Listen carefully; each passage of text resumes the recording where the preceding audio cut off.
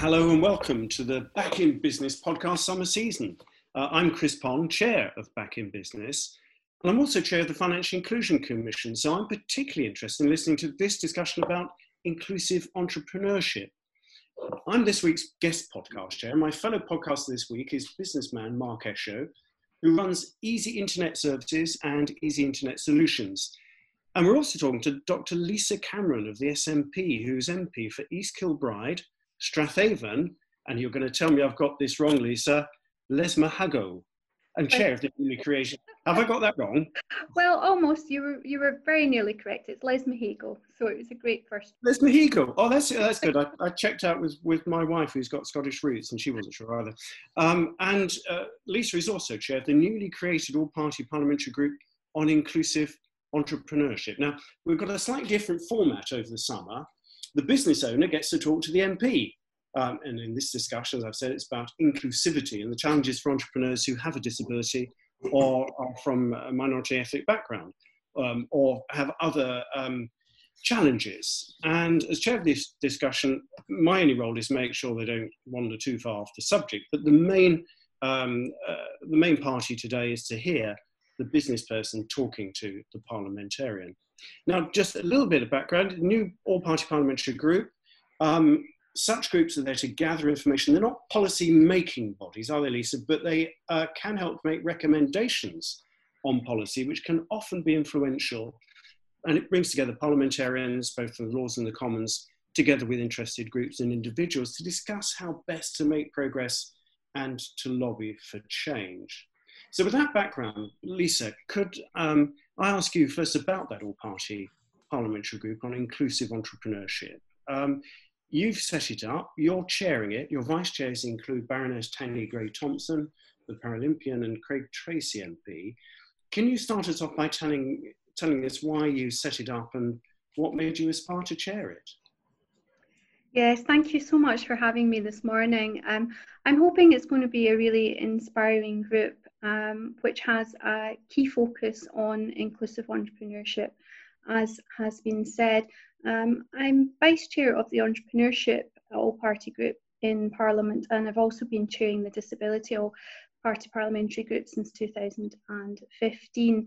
And there's been a feeling for a long time in Parliament that when it comes to particularly the narrative on persons with disabilities, that it's been very much focused on the Department for Work and Pensions and seeing people in one particular narrative, which is as employees. And we want to shift that. We want to look at people's full potential, and we want to make sure that there is a focus and a forum in Parliament whereby people with protected characteristics, and we're starting with disability, that we have a full narrative and support across party, as you said, so that people can enter into the business world, can have supports with the challenges that brings, and also can have extremely successful businesses and become employers as well as employees. So we want to really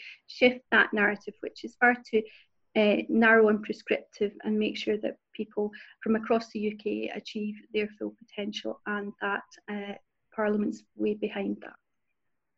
Well, more strength to your elbow on that. And Mark, I mean, your story is a pretty inspiring one. You faced a few challenges. Just tell us a bit about your business and indeed some of the challenges you faced getting to where you are. Well, I started business in 1999. As a child, I had polio, so I was initially paralysed from the neck down. I partially recovered, and I've got a degree, master's degree, and I managed to secure my first job after many hurdles because it's very hard to get a job as a Black and disabled person. But lo and behold, several years later, I started to become ill. I became ill with the late effects of polio, and as a result, I had to leave my job. So I was then looking, okay, which direction do I go? And I decided, okay, the internet's a hobby. And that's when I set up my first business. So I set up my first business in 1999. It was called housesonline.com. I put all my money into it and the business failed because it was way before its time. It was very much a Rightmove sort of website. And then I was essentially then looking, okay, what do I do next? How do I promote this? And I started to look into SEO, which is search engine optimization. I taught myself search engine optimization. I then set up my first company in late 2000. I was then actually, I went to the bank, asked for the bank for some money. It was a big fat no. There was essentially no support network. Surprise, surprise. And I was then basically thinking, okay, what do I do now? I couldn't go out to pitch for business because of my condition. I was essentially housebound at that stage because I hadn't learned or developed the skills to cope with the onset of post-polio syndrome. So I approached 4 companies and I said to them, I can get you to the top of the search engines, but don't give me any money. All I want is a testimonial. So within 3-4 months, I managed to get them to the top of the search engines. By then, I was using my last credit card as working capital. So I always say to people that I set up my business on a credit card. And equipped with those results, I then contacted another 4 businesses and said to them, I'll get you to the top of the search engines, but this time only pay me when I get results. And essentially that's how the story is how I scaled up my first company. I've worked for the likes of Avro, Guardian, Amstrad. I've worked for some big brands.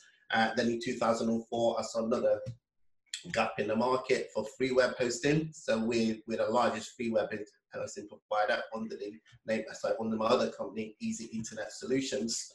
And that's now scaled up as well. Got over 100,000 customers on that, and that's based in Bournemouth. So that's so my latest venture, as you can see, probably see behind me, is a social enterprise called Access Rating. And with Access Rating, we've developed an app which allows disabled people to submit disabled access reviews on over 200,000 bars, hotels and restaurants across the country. As at today, we're going to be uploading a new version, which now includes shops, sports venues, music venues, and also airports. That's me. And I imagine that's going to be tremendously useful for so many people. And the story you tell about using your personal credit card to try to get the business started is such a common story, isn't it, for so many small businesses. And inevitably, with the pandemic and the implications that's going to have for employment, we are going to have a big rise in unemployment. There's no way around that. A disproportionate number of the people affected are going to be those with protected characteristics, as we all know. And many of those will want to turn perhaps to self-employment and to setting up a small business. And my daughter happens to be one of them, as a way, in a sense, of becoming independent and building a decent career for themselves. So from each of you, what do you think the barriers are? Just to start this conversation going, on the one side, there's the policy issues, which maybe Lisa will want to focus more on. On the other side, there's the practical issues, some really practical solutions that we might be, some advice we can give people thinking about going down that route. Should I start first? Yes, please. Okay, well, for me, I think a lot of it's going to, first of all, it's going to come down to confidence, because, basically confidence to actually try to actually go out there and to develop the business. That's going to be first of all. Also, again, not having that support network. One thing that we haven't got in the UK, not that I've seen anyway, is a strong and disabled entrepreneurs network, and basically also mentors as well. And I know a lot of people come to me and actually say, oh, I want to go into business, but where do I turn to? What do I do? Can you support me? Yes, I can support you, but I only can support so many people. And then the other thing then comes down to actually finance, and also okay, where do I attract money? Then obviously equipment, and having the right equipment at work, but a lot of people actually don't realize that they can actually contact Access to Work. There's some help there as well. So it's for me, the biggest challenge that I think a lot of disabled people are going to find is going to be information. Where do I source that information? Where do I get that help from? Right.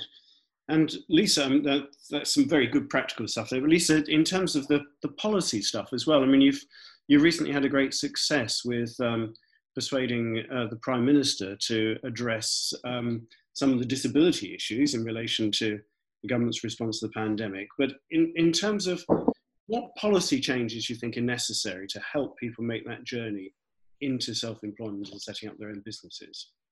Yeah, well, there's quite a number of areas that we've started to look at. Access to work seems to be a massive secret. Not so many people know about it. How do we get that information across? How do we ensure that government properly advertises the benefits of access to work and the support that's already available in the first instance.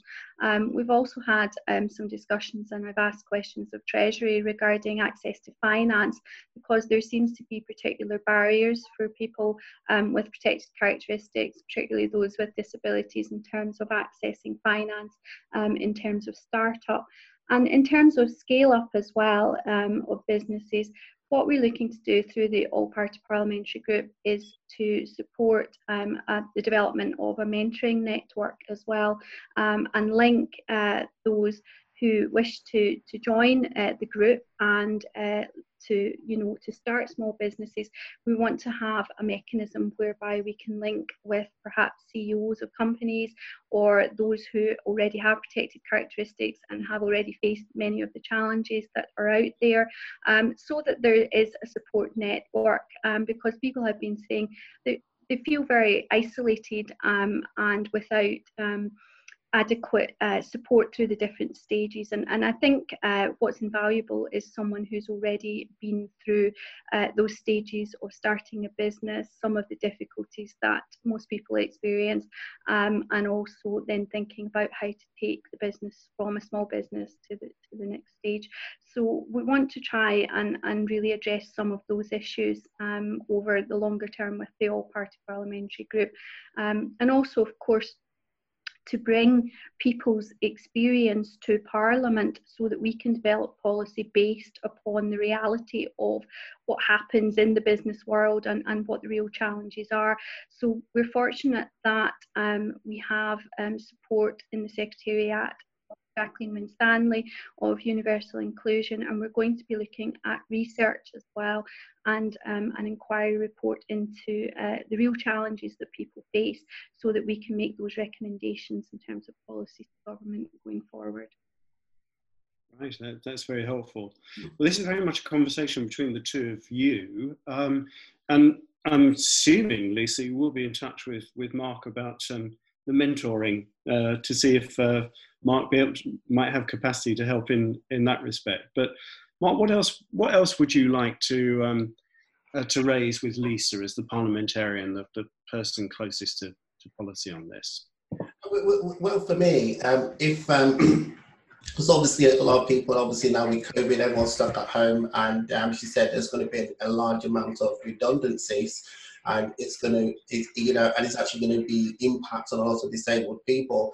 And I was just wondering, Lisa, will it be possible to set up some kind of e-learning system for disabled people actually wanting to actually go into work, whereby they'll show tips and techniques and tactics to actually evaluate what sort of business they're actually going to go into. And I think some sort of e-learning would actually be a very actually good step to actually get into business. I think that's exactly why we need you involved at the core of the All-Party Parliamentary Group. I think that's a fantastic idea, and it's definitely something that we can take forward and raise with business ministers. And I have to say, when I have and I've asked so many questions about business, entrepreneurship, disability and protected characteristics in the House of Commons, but I've always had such positive response that it's something that government really want to champion and harness, and I think there's a real cross-party will to make that happen. So you know, I think an e-learning app or something that where people can access from their home would be obviously a really good technological way of progressing things, particularly in, you know, the midst of the pandemic, but also for the future and for, you know, for those with mobility issues. That's going to be key. So that's why we need these suggestions from those who have really been involved in setting up their own small businesses and knowing what is needed on the front line, I think, to make it successful and make it happen. So please, yes, keep in touch with me and we'll be in touch with the Minister to look at those issues and take them forward. Okay, fantastic. Excellent idea, Mark. And obviously during the lockdown, so many of us have started having meetings like this rather than face-to-face. As an extension of Mark's suggestion on e-learning, will the APPG be conducting its sessions virtually in many cases? Because obviously trying to slip up to Westminster will be a challenge for a lot of people, not only with disabilities, but just in terms of cost and the practicality of it all. Are you going to be able to do much of this online and digitally? Absolutely, that's what I hope for, and it's something that I'm going to be raising with the Speaker of the House of Commons going forward. We actually found through the pandemic, having our all-party parliamentary disability group online meant that people from right across the United Kingdom much more so could engage. And so yes, we want to have our meetings in Parliament when that's safe and when restrictions allow in the future. But I think to have a hybrid situation where we also use technology and make sure that the meetings of Parliament are inclusive themselves, and those who can't perhaps travel for whatever reason are able to be involved is really essential moving forward, you know, particularly for this group and also for the APPG disability. So that's something that I want to have a slight change in the mechanism of the APPGs going forward in terms of being able to have that hybrid setup. Yes, invaluable. Mm. And it's not just disability, is it? I mean, are there similar challenges which are faced by people from the AME community? Yes. Mark, you responded very quickly to that. Yeah, absolutely. It's just I think one of the challenges that the AME actually community got is the lack of mentors, and to a certain extent, and also that issue of perception as well. You know, that doesn't help in business, thinking that, okay, you know, that again, it's that negative perception that some people can have actually doesn't help with businesses. And that's why, you know, there's this big move at the moment towards the Black Pound, whereby they're kind of encouraging Black people and, you know, people from the BME community to actually buy from each other. But it comes back to the whole issue is actually that lack of information, lack of access to finance, you know, lack of access to experts as well, because sometimes you kind of need that, you know, you need certain experts in certain fields. And what we still haven't seen, that I haven't seen anyway, is a really good coordinated group of you know, of BME professionals actually looking to support and help, basically help and develop other people, and actually within those ethnic groups. Right. And so are we seeing a move towards, if you like, positive discrimination, whereby when people are setting up businesses which become successful, yes, they do reach out for people who have similar characteristics themselves, whether it be a disability or... That's a good question. I've actually been very guilty of that. I've often chosen a disabled person over an able-bodied person, rightly or wrongly, because, you know, that there are arguments for and against positive discrimination. But sometimes I think it's important to give someone a chance and to give them a helping hand. Just because you giving someone a chance doesn't necessarily mean you're giving preferential treatment. All you're doing is giving them a chance to say, okay, prove yourself. And that's something I've actually done with some of the people that I've actually employed. It hasn't always worked, but in majority of cases, they've actually added quite a lot of value to my company. And also them moved on. I know a couple of them actually moved on to set up their own businesses now. But most importantly is giving them that confidence. What a lot of disabled people lack is confidence, because they keep on getting knocked down, always knocked down. And as a result, it kind of erodes your confidence, your self-esteem. And by giving someone a job, like for instance, when I got my first job, I was always the first one in and last one out, because I was just so happy to have a job, and it's because of that, and I think people like to say just need that platform, just give someone a chance and let them prove what they can do.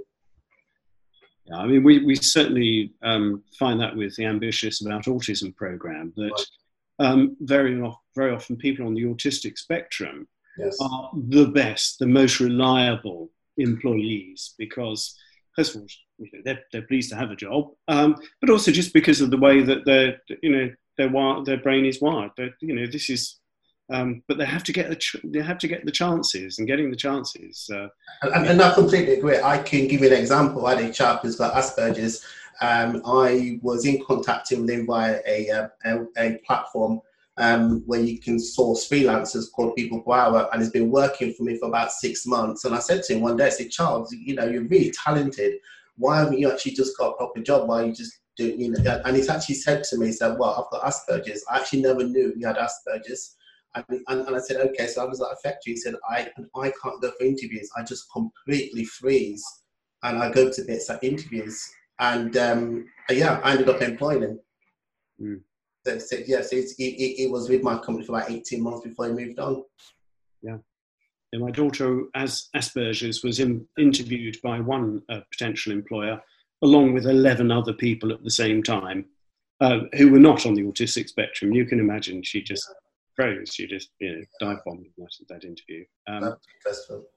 One of the things that we're doing in Parliament as well, because I've always felt that, rather than just talking the talk, Parliament should also be, a place of inclusion and opportunity.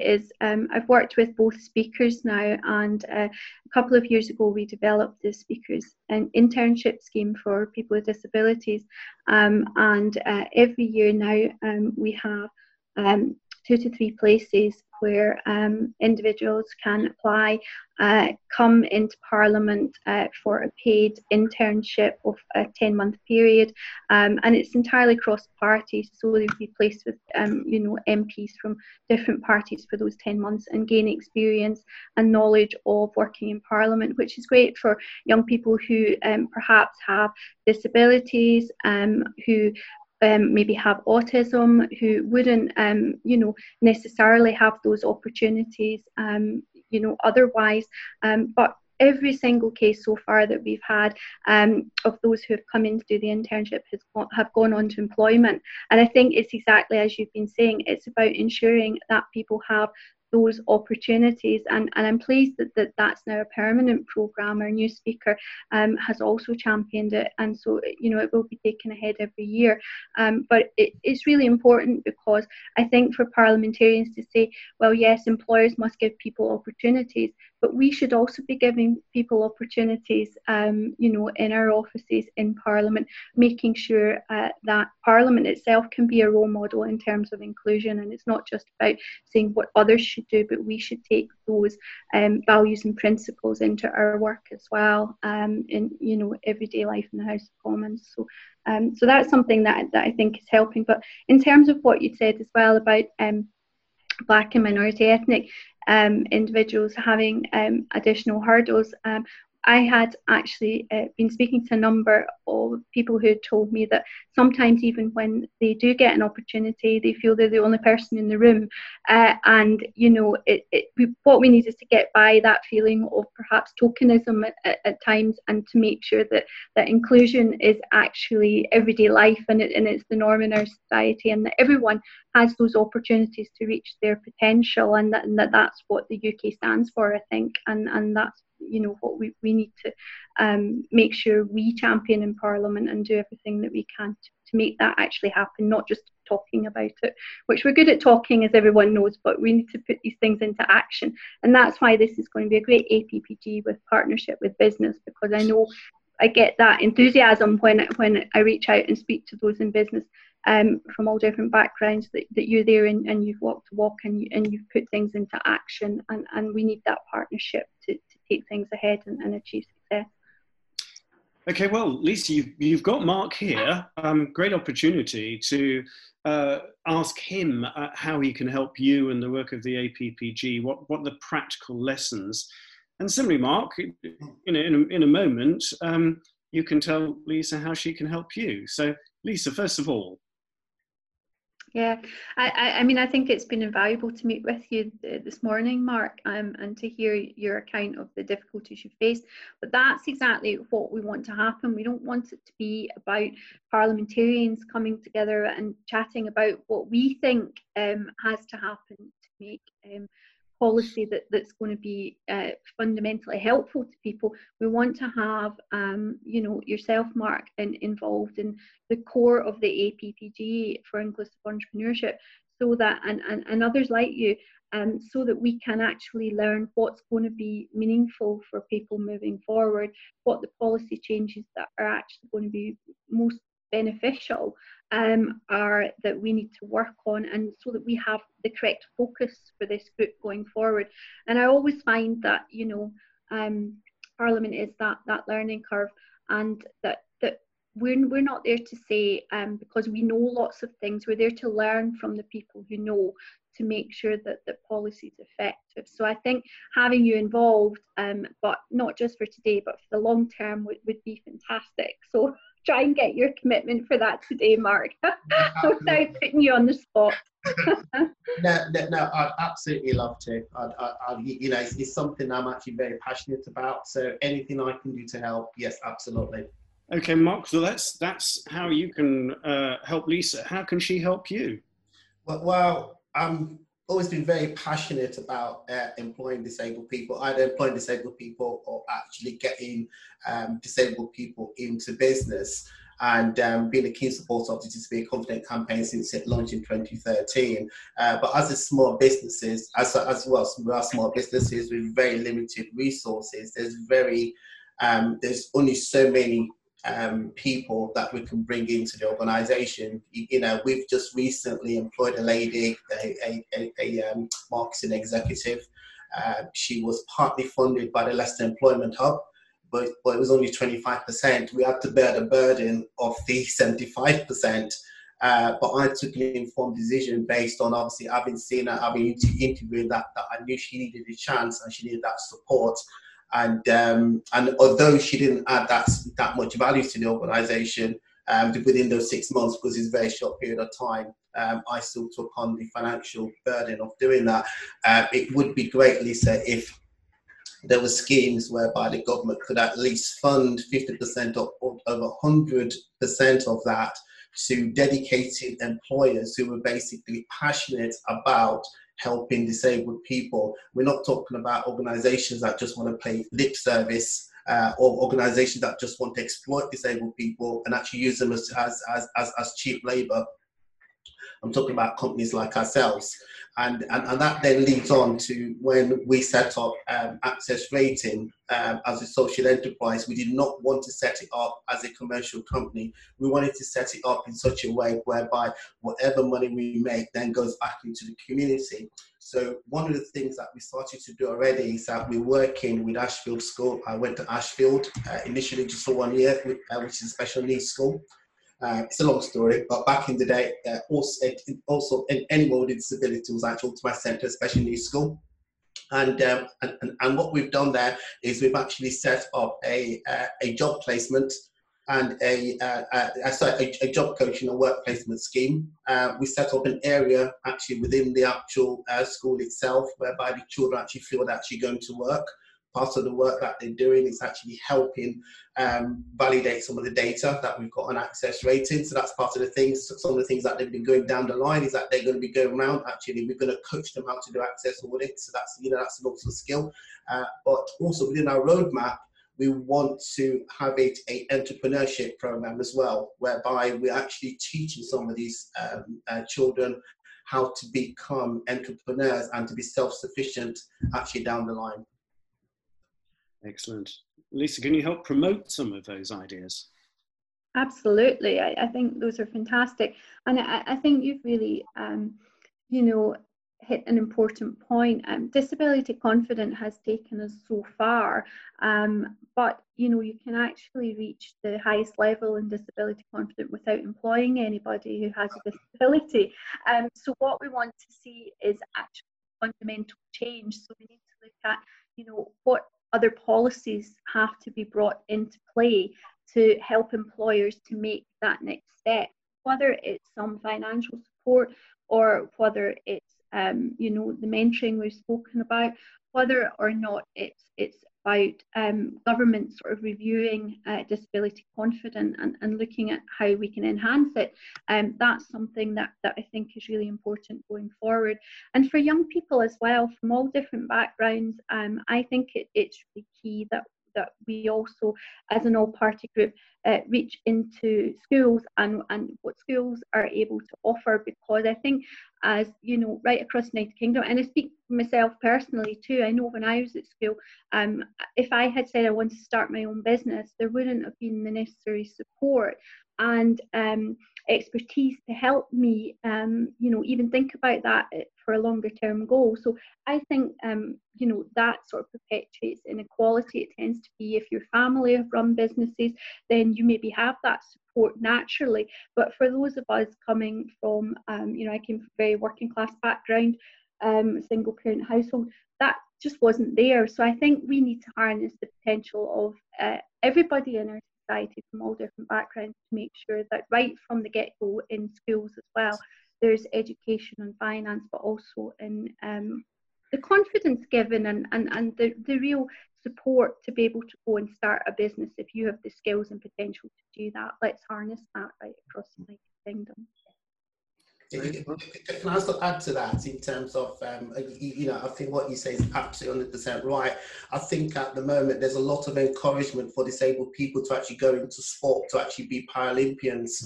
But there's put that out in again is a very, very competitive sector. Also, so is business as well. I think there needs to be a lot more encouragement in actually encouraging disabled people to actually go into business, to actually be self-sufficient themselves.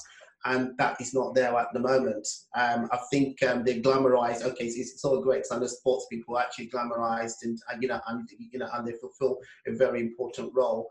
But I think if more encouragement and support was actually went into helping disabled people into business, I think the long-term benefits of that would actually be quite substantial for the economy as well. Absolutely. I think the economic impact and benefit is something that government should also be looking at.